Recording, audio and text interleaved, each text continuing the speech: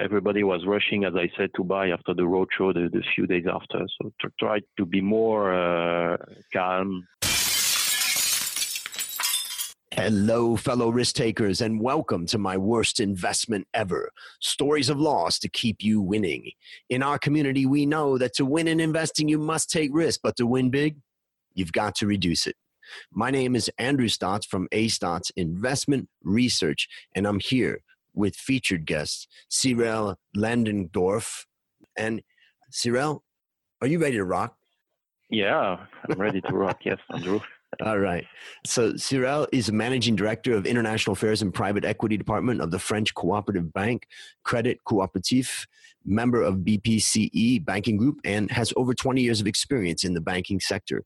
After achieving a master's in finance from Paris Dauphine University, Cyril began his investment banking career working for Bank Paribas and ABN AMRO Bank in Western Africa, London, and Paris for 15 years. Prior to his current role as managing director at CC, Cyril worked for 4 years in analyzing and monitoring for CC solitary investment portfolio of investment funds managed at an asset management company that's a subsidiary of CC Group in France.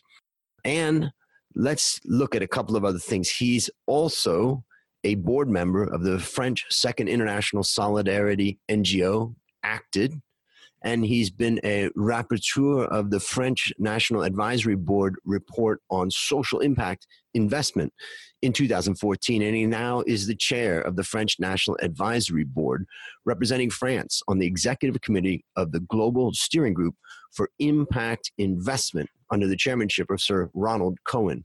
He also is chairing the Impact Invest Lab, which is an operational arm of the French NAB. Cyril, take a minute and fill in any further tidbits about your life. Well, as you mentioned, Andrew, started my life as an investment banker. I had to face a few crises, some bubbles like the internet bubbles, the financial crisis in the 90s, in the 2000s. So I decided to stay in banking, but to change and doing other things in banking. I started, as you mentioned, to investigate on what we call social businesses, or in France, solidarity-based entrepreneurs, and how to finance these entrepreneurs. And then I started also to look at the impact investment movement that was starting in 2005, 2006 with the Rockefeller Foundation, trying to promote this new thematic. So today, after 10 years, I'm responsible, as you said, in the Crédit Coopératif on private equity investments of the bank. Crédit Coopératif is a bank that is financing social economy organizations. We mean social economy organizations, we mean mutuals, associations, NGOs, foundations, and cooperatives. We are a cooperative bank. So we are owned by our members. So basically, I left investment banking. I moved to trying to do banking to also with some sense for what I do. So not looking on the daily minute price charts, but having a long-term view on our investments, and also trying to do good in terms of financial return, but also to have a social return. Great. And before I ask you the big question, I think, for our audience, it would be great if we could hear from you. How do you or your institution define impact investing? Because, we have investing related to ESG and investing related to, social action and different types of things. Just would be curious, what does impact investing mean to you? Well, basically, we have defined impact investing having a financial return, a social return, to measure also that return on a long-term basis, to have reporting on that return. So that's a definition we published in the 2014 report of the French National Advisory Board on Social Impact Investment. The philosophy at the bank is the same. We are impact first in terms of our investments. We are looking at social impact first, and of course a small return, but the financial return is not our main goals, because we think we have the duties as bankers to help start new projects, especially in the field of financial inclusion. Fantastic. Okay.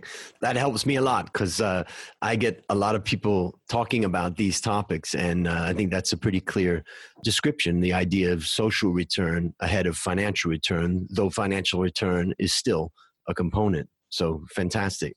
Well, now it's time to share your worst investment ever. And since no one goes into their worst investment thinking it will be, tell us a bit about the circumstances leading up to it and then tell us your story. Well, basically, I was a young investment banker in 1995, but still quite a rookie in the market. And we had the opportunity to invest in a stock called Nokia, the mobile phone maker from Finland. It was very popular. Nokia was very popular in the 90s. And we had a big roadshow in Paris in June 1995. And the stock had already gone up from early January 95 up to €2 per share. And the stock in January was around 120, 110, 120 euro. So there was a big roadshow, a lot of clients coming, a lot of interest, management of Nokia coming in. And I was not suspicious about that kind of event at the time. So basically, everybody went out saying it's a great story, but the stock had already gone up, as I said. So everybody rushed to buy the stock at the end of the roadshow the next day at around €2. And it was a crash after. And everybody was complaining that this roadshow, good marketing event and a lot of promotion, but the stock crashed to, let's say, 1.25 at the end of the year. So basically, we lost 75 euro cents. So that was a terrible investment in a short period.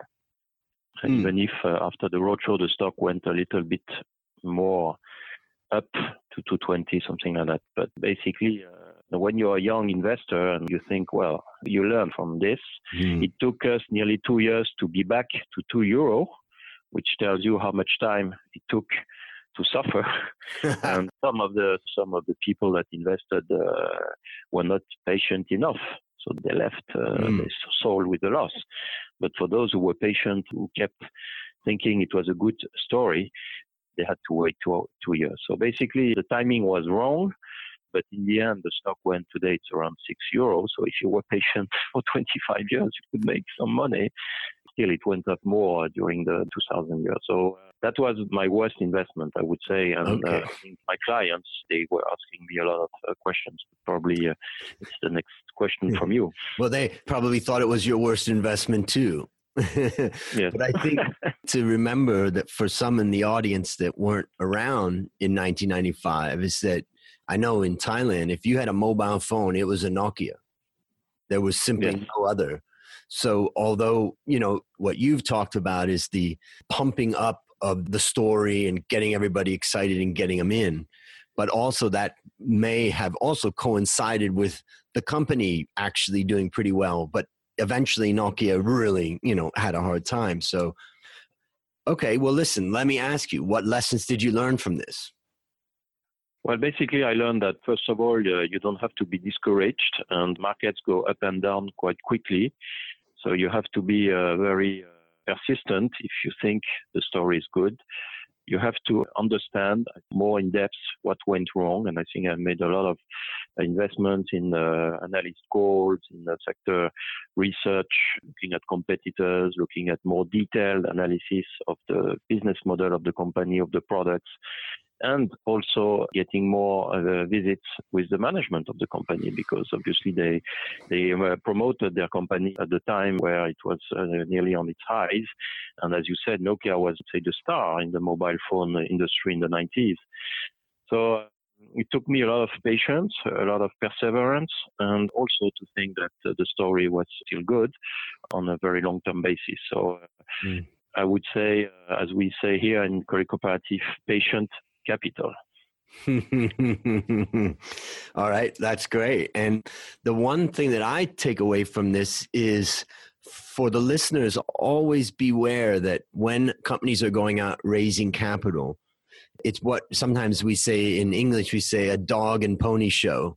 They're really trying to sell the story. That's the job of the roadshow. and they've put a lot of energy into making a good presentation. They've put a lot of, they've been practicing it. They've been talking about it. And so I think sometimes, particularly when we're young in the industry, we don't see necessarily as clearly what's behind that dog and pony show, that road show. But now, as I've gotten older and I see what's behind it, it helps me to kind of put things into perspective. And I think that's one of the big takeaways that I get from it. Is there anything you'd add to that?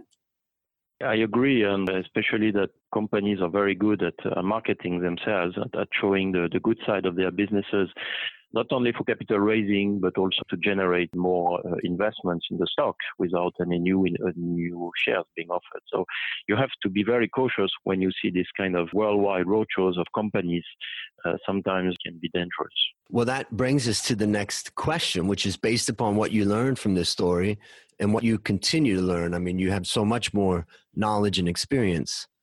What one action would you recommend our listeners take to avoid suffering the same fate? And I would highlight, think about that listener who's actually a young man or woman sitting in Paris, sitting in London, sitting in New York, and they've got a roadshow that's just come at them with the hottest news stock or the best story. It's so seductive to just get in it. What one piece of advice would you have for them so that they don't suffer that same fate? Two advices. First, do your homework. Do your research. Don't be in a hurry. Everybody was rushing, as I said, to buy after the roadshow the few days after. So try to be more calm, patient. And second thing is, if you think the story is good, then probably, and after a strong rally of the stock, buy a few shares, but don't buy the whole of your position, and see what's happening, because the bottom of the price was around 95 or early 96, and it was around 110, 120. So if you think the story was good at 2, it's better at 110 and 120. So buy more then. And I didn't buy any because I had bought the whole position at 2. Great. And I think the idea of building a position or position sizing, it's a great advice. So last question. What is your number one goal for the next 12 months? As you mentioned, I'm very much involved in impact investment. And this year, France is sharing the G7 presidency, and one of the topics is trying to promote impact investment and social impact investment during that presidency. So High Commissioner for Social Economy will organize an event probably in May or June here in Paris about social impact investment. And my goal as chair of the Impact Invest Lab is to be a strong promoter of this event and trying to help organizing this event and push our best projects and best practice that we are doing in France. Well, that sounds like you're going to have a big challenge ahead. And for the listeners out there who are interested in learning about impact investing, I think you can follow Cyril and understand a little bit more. I'll put in any links in the show notes that I can of things that the listeners can learn more from. So, well, listeners, there you have it. Another story of loss to keep you winning. To find more stories like this, previous episodes, and resources to help you reduce your risk, visit myworstinvestmentever.com. As we wrap up, Cyril, thank you again for coming on the show. I know it's painful talking about our losers, but our listeners are learning to win as a result. Do you have any parting words for the audience? Thank you, Andrew, for that wonderful call and for that energy you put in the show. I think you learn from the mistakes, you learn from worst investments you made, and don't be disappointed. It's part of the investment life. And I've learned a lot, and I've moved from listed to non-listed companies, so now I don't have to look at the daily chart. So more patient and not looking at the quarterly results. Well, I think that's good inspiration, particularly for the young people out there that, there are mistakes that we're going to make, but as long as we learn from them, we can build up our knowledge and we add more value to clients over time. So that's a wrap on another great story to help us create, grow, and most importantly, protect our wealth. Fellow risk takers, I'll see you on the upside.